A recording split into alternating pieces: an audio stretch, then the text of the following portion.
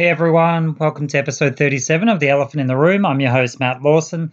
Tonight's going to be a quick episode. It's very late at night and I am exhausted, but I want to put it out there. I know a lot of people watch these the day after, so the daily download, the news recap, might be a little bit outdated, but a lot of people aren't watching TV or listening to the news, and I like to dig into it to see what the real story is behind the story, if that makes sense. So they're talking about mass ABC job cuts expected soon, which isn't surprising. The readership, the followership, the people listening to the radio and watching it on TV, everyone knows they're a government organization and no one really wants to listen to them anymore. So it makes perfect sense that they're going to have to lay people off. You don't want people losing jobs, but I think at the same time, it's not a channel that people are really listening to or watching. So there you go. Let's have a look at the next story here. Lydia Thorpe withdrew her sexual assault claim. She made a claim that a senator had sexually assaulted her, and now she's withdrawn the claim. So just another part of Lydia Thorpe's ridiculous stories that go round and round and round and round 1,000 times over. So, yeah. So let's just have a look at the next story today. There's not a lot in the news today. Still talking about the people needing answers over the Higgins case, but that's been ongoing for quite a while now. Let's just see if there's anything else here. Donald Trump responds after pleading not guilty to federal charges. The Donald Trump saga, you literally have the Bidens that are criminals, and you've got Donald Trump that might be, they're trying to get to go to jail. It's actually crazy. Crazy. Slurring speaker takes medical leave. So this one's interesting, actually. When I read through it, Queensland Speaker Curtis Pitt's future in doubt after again appearing to slur in Parliament. So they're not sure if he's drinking or if he's got a medical problem. I really hope it's nothing to do with drinking, because this is part way through the day. It wasn't late at night or anything like that. And we know there's a lot of things like that are going on. Something that's really interesting is that trans and gender diverse Queenslanders can now change their birth certificate without having any sexual nature on there. So whether they're male, female, them, they, or whatever else. You know what? This is the elephant in the room.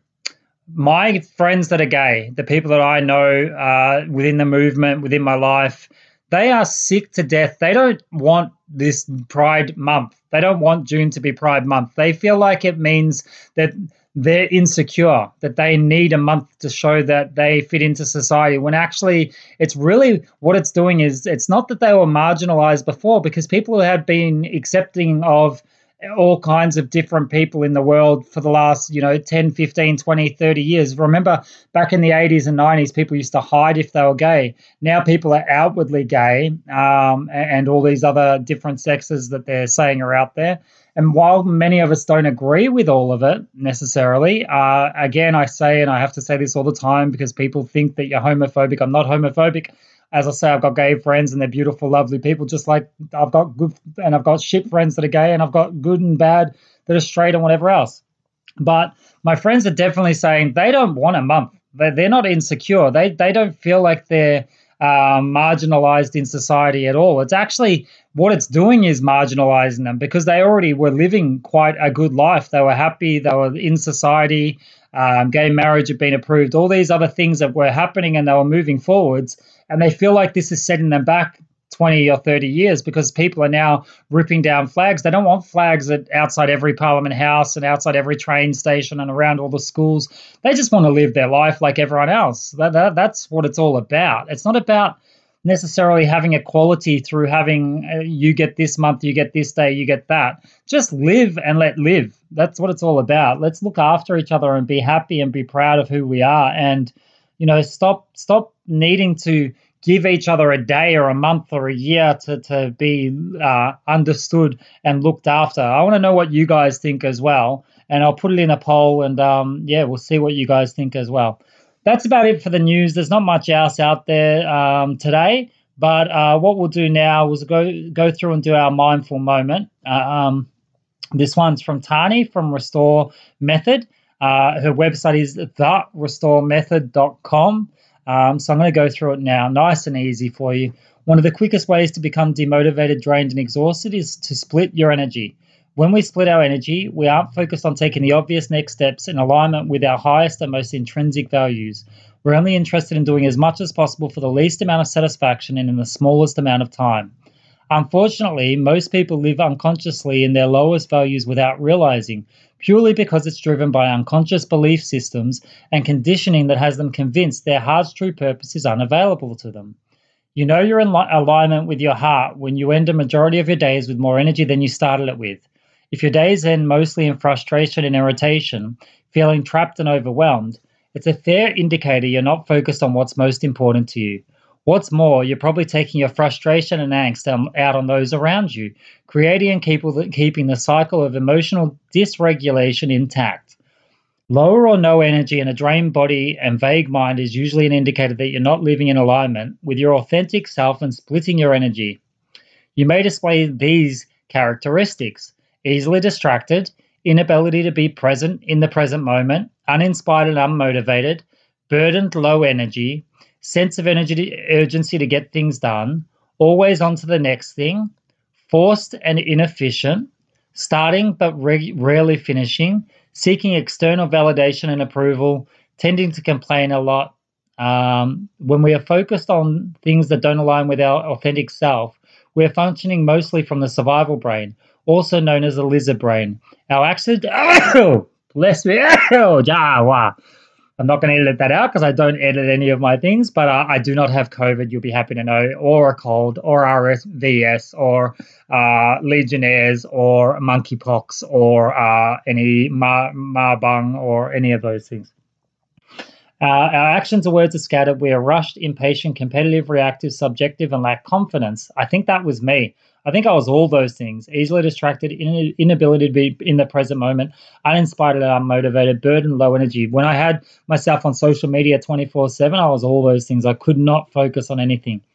On the other hand, if you're living in your highest value and in your authentic self, you are more likely to display these traits: focused and centered, highly consistent energy, centered in the present moment, inspirational and motivational, calm actions in line with the highest values, starts and finishes everything, spontaneous and efficient, draws on inner validation and approval, adds value when communicating. Now, when we are focused on our highest value, we function from the frontal cortex, or the executive center of our brain. This is also known as the wizard brain. We are calm, patient, cooperative, responsible, objective, and confident. So I think I was there early on in the pandemic. And towards the end, when I was on doing too much social media, I moved to the bad alignment. So it's interesting if you look at yourself and become self-aware. So how do you know what your highest value is? Take some time to answer this question. What is the one thing you do that no one has to convince you to do? It takes absolutely zero external motivation for you to get up and do that one thing. That for me is stretching in the morning. I get up and I just do it. Now imagine doing that without any limitation or restrictions. How does that feel in your body? Beautiful. I bet you feel energized, creative, ready to get up and explore, come up with ideas, inspire, and contribute to the world. Now that you know what your highest value is, how can you align your choices, actions, communications, and connections with it? How can you make money in alignment with it? How can you get paid to do what you love? Not only is that feeling a strong indicator of how you would feel if you lived by your highest value in life, it's also showing you how quickly your frontal cortex switches on with ideas to contribute to yourself, your inner circle, and the rest of the world.